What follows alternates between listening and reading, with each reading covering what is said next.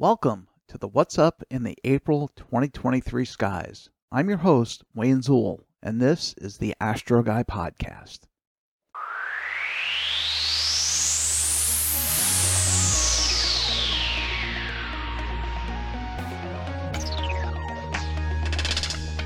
Welcome to the Astroguy Podcast. I'm not an expert, I'm an amateur like you. I'm here to learn and here to teach.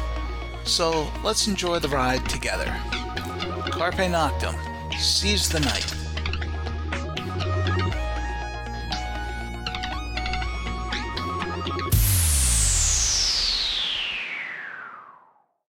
This month allows us to enjoy an evening apparition of Mercury. The best views of the innermost planet in our solar system will come on the evenings of April 11th through the 13th. Mercury will be low in the west, northwest in the fading glow of twilight. At magnitude 0.2, binoculars will definitely help you spot it against the darkening sky. Using bright Venus as a starting point, sweep towards where the sun sets, and you should spot Mercury about 20 degrees away from Venus. Speaking of Venus, it is very bright and high in the west at sunset. On April 1st, Venus is about 27 degrees above the western horizon at 8 p.m. By month's end, it will be around 36 degrees above the horizon at 8 p.m. and will be easy to spot. Venus shines brightly at magnitude -4 and will increase in brightness to magnitude -4.1 by the end of April.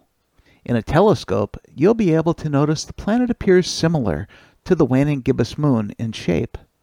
On April 1st, the planet appears about 77% illuminated, and by the 30th, it will be down to about 66% illuminated. On April 10th, try to spot Venus about 2.5 degrees away from the Pleiades. This should be a beautiful sight in binoculars. All month long, Mars is well placed in the evening sky in the constellation Gemini, and on the 1st it sets at around 2 a.m. Mars will continue to dim all month, starting the month at magnitude 0.91. By the end of the month, it will have faded to magnitude 1.34. It also appears small, and will continue to appear to shrink all month long as it goes from about 6.4 arc seconds down to about 5.4 arc seconds at the end of April. You'll need a telescope with good optics to spot any details on the red planet, but with practice and patience, you should be able to spot the polar cap and some darker markings on the surface of the planet. Mars will continue to fade and won't begin to appear to grow or brighten until 2024. Mars reaches opposition next in January of 2025. Jupiter is lost in the glow of the sun all of April and May, but thankfully it will reemerge in the morning skies in June. Saturn rises almost 90 minutes before the sun at the start of April. By the end of the month, the ring planet will rise about 2.5 hours before the sun. Saturn is shining at magnitude 0.9, so you should be able to spot it if your eastern horizon is not obstructed. Uranus begins the month very low in the western skies and will be nearly impossible to spot in the fading twilight. Fortunately, Uranus will be visible in the morning skies in June. Neptune is lost in the glare of the sun all month, but by the beginning of May, early risers can try to spot it low in the east before sunrise. It will be very hard to spot, so waiting until later in May should make it easier to spot, and it will continue rising earlier each day until it reaches opposition on September 19th. Each season, we highlight the best deep sky objects that are visible during that season.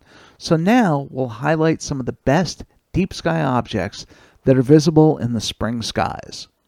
Let's begin our tour with a pair of galaxies that are easy to find and spot with binoculars or a small telescope. I'm referring to M81 and M82 in Ursa Major, the galaxies which often go by the names Bode's Galaxy and the Cigar Galaxy will likely become favorites for you after you've observed them. M81 is a beautiful spiral galaxy that glows at magnitude 6.94 and spans 26 by 14 arc minutes.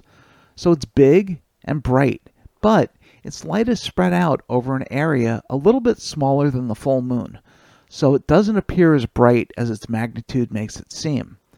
The galaxy sits about 12 million light-years away from us, and it's about 100,000 light-years wide.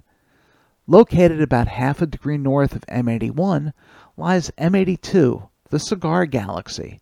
Spanning around 11 by 4 arc minutes, M82 is dimmer than its neighbor, shining at magnitude 8.4, but because it's smaller, its light is more condensed and visually is about as easy to spot as M81 in a telescope at low power or even with binoculars. The Cigar Galaxy lies at about the same distance as M81.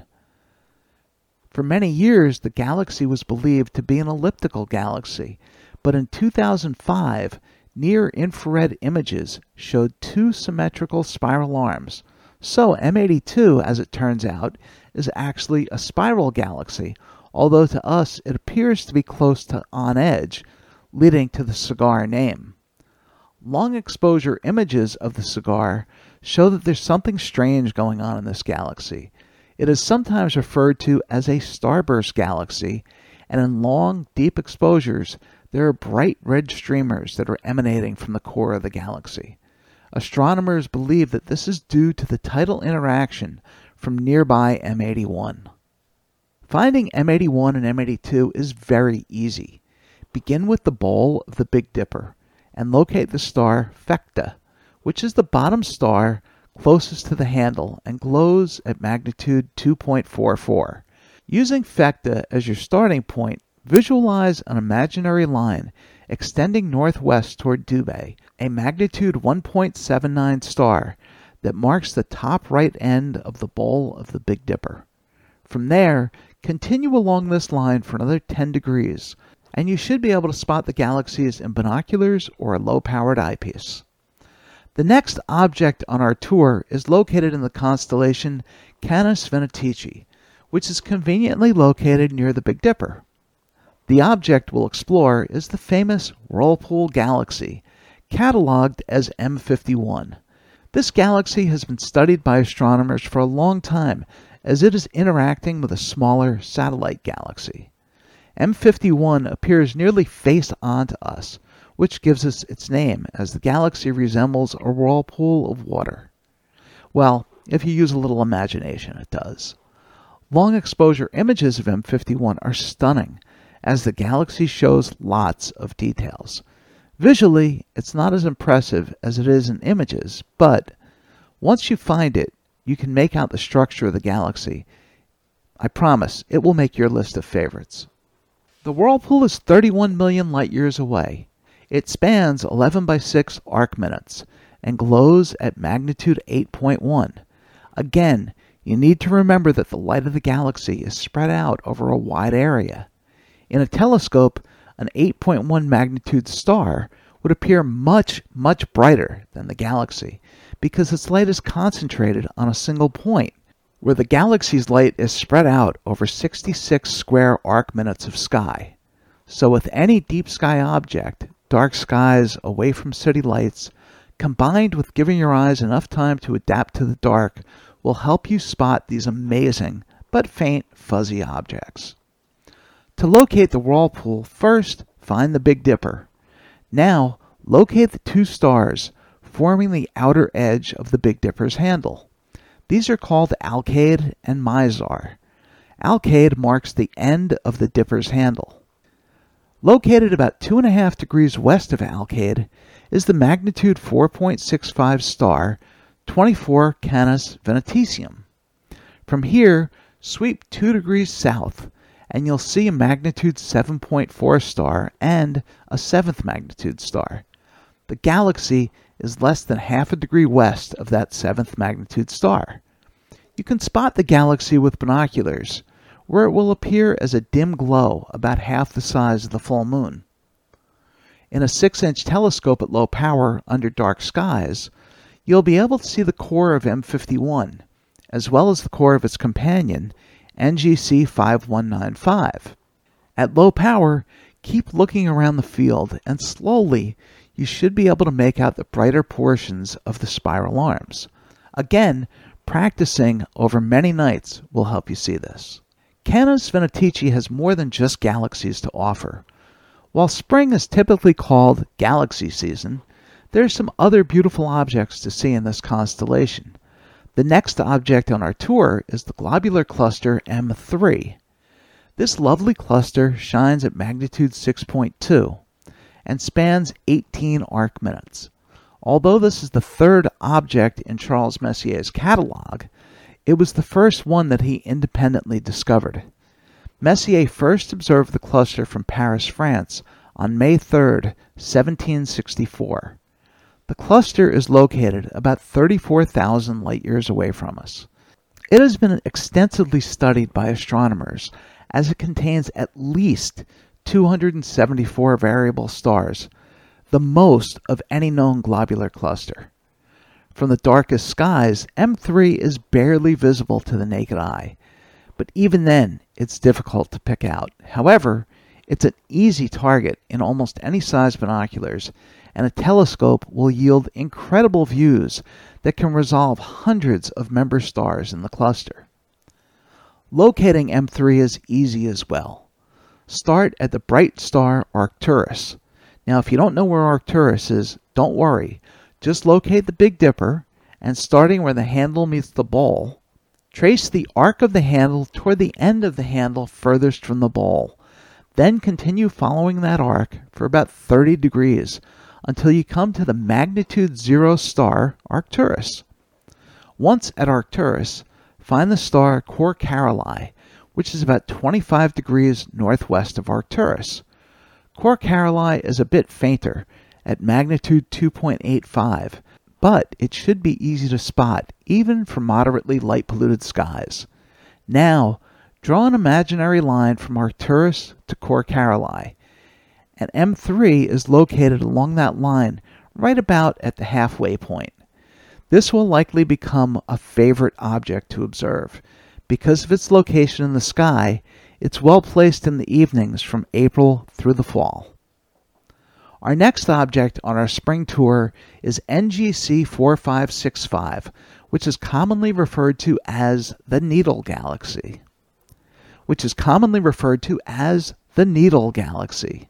This is a bit fainter than some of the other objects that we've explored, but once you find this gem, you'll come back to it over and over again. From our viewpoint, we see the Needle Galaxy on edge. It's a spiral galaxy with a prominent central bulge and a dust lane that bisects the galaxy. In long exposure images, the dust lane is obvious, but it can be a little tough to spot visually. The needle is located about 56 million light-years away from us and spans 15 by 2 arc minutes. It glows dimly at magnitude 12.4, but it's easy to spot in a 6-inch telescope from dark skies. Locating the needle is pretty easy. Start at the star Cor Caroli and sweep 11 degrees south, and you'll come to a 5th and 6th magnitude star that are separated by about half a degree. Now sweep east from the fainter star about 2.5 degrees, and then sweep 1.5 degrees south, and you'll see the needle. Now we move on to the constellation Leo to explore a trio of galaxies that can be seen in the same low-power eyepiece. Often referred to as the Leo triplet, it consists of the galaxies M65, M66, and NGC 3628, which is referred to as the Hamburger Galaxy. M66 is the brightest of the three, glowing at magnitude 8.92 and spanning 9 by 4 arc minutes. This galaxy is classified as an intermediate spiral galaxy and is located 31 million light-years away from us. To spot M66, start at Denebola, the star that represents the tail of the lion. Sweep west 8.5 degrees until you come to the magnitude 3.3 star Chertan. Just over 2 degrees south of Chertan is a magnitude 5.3 star. From this star, sweep 3/4 of a degree east to a magnitude 7 star, and then nudge your telescope half a degree southeast and you'll spot M66.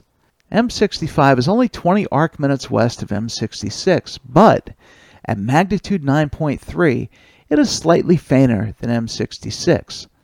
M65 spans 8.5 by 2.5 arc minutes. It is located about 41 million light years away from us. If you go back to M66, you can move half a degree north and you'll spot the Hamburger Galaxy. NGC 3628 glows at magnitude 9.4 and spans 10.5 by 2.5 arc minutes. Remember that with a telescope at low power, you can see all 3 galaxies at once. It's a memorable sight to see. Our last stop on our tour is a barred spiral galaxy located in Leo near the end of the Sickle asterism. I'm referring to the galaxy NGC 2903. This 9th magnitude galaxy spans 6 by 3 arc minutes and is located a little over 38 million light years away from us. Finding this gem is also easy to do. You'll need to locate the Sickle asterism in Leo that to many people looks like a sickle or a backwards question mark. The bright star at the bottom of the asterism is the first magnitude star Regulus. If you follow the sickle up and around, you'll hop to 5 stars that will bring you to the star Al-Janubi. From there, you can sweep about 3 degrees west until you come to the 4th magnitude star Alturf. Now sweep 1.5 degrees south and you'll spot the galaxy. I've been able to spot this with a 70 millimeter refractor, but the best views will come through a larger telescope. Hopefully, this will be a good starting point of DSOs for you to find and enjoy this spring. Well, that's all for this episode. Thank you so much for tuning in, and I hope that you found our time together to be fun and helpful. If you have questions or episode suggestions, please email us at astroguypodcast@gmail.com or leave us a text message or a voicemail at 973-404-0380. If you're not already a member, please join the Astroguy Podcast group on Facebook. You'll find other members, videos, blogs, and lots of information there for your enjoyment. You can also visit our YouTube channel, the Astroguy Podcast, for past episodes and other surprises. Please subscribe. It helps us to get new viewers and listeners. It would also be great if you could consider leaving us a review on your podcast platform. Thank you again for listening, and may your skies be clear. As always, Carpe Noctem, seize the night.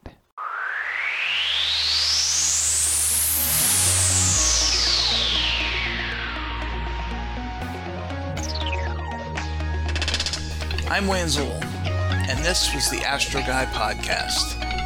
Thank you for listening. As always, your questions, comments, and suggestions are welcome. Keep wondering. Keep your eyes on the sky. Have fun. Carpe Noctem. Seize the night.